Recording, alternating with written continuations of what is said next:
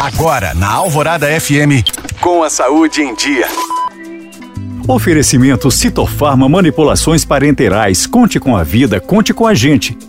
A baixa cobertura da vacina contra a Covid-19, principalmente entre as crianças e adolescentes, ainda é motivo de preocupação em Belo Horizonte. Apenas 8% das crianças de 6 meses a 2 anos, por exemplo, receberam a terceira dose. Já na faixa etária de 5 a 11 anos, o percentual de vacinados com a dose de reforço é de 15%. O ideal seria que a vacinação atingisse pelo menos 90% da população. O alerta é que o vírus continua circulando e a vacina é a medida mais eficaz de prevenção às formas mais graves da doença e até mesmo ao óbito. É fundamental que os pais responsáveis levem as crianças e adolescentes aos locais de vacinação para atualizar a situação vacinal. Para colocar em dia as doses pendentes, é imprescindível apresentar a caderneta de vacinação para a conferência e atualização dos dados. Dessa forma, os profissionais de saúde poderão verificar quais imunizantes precisam ser aplicados.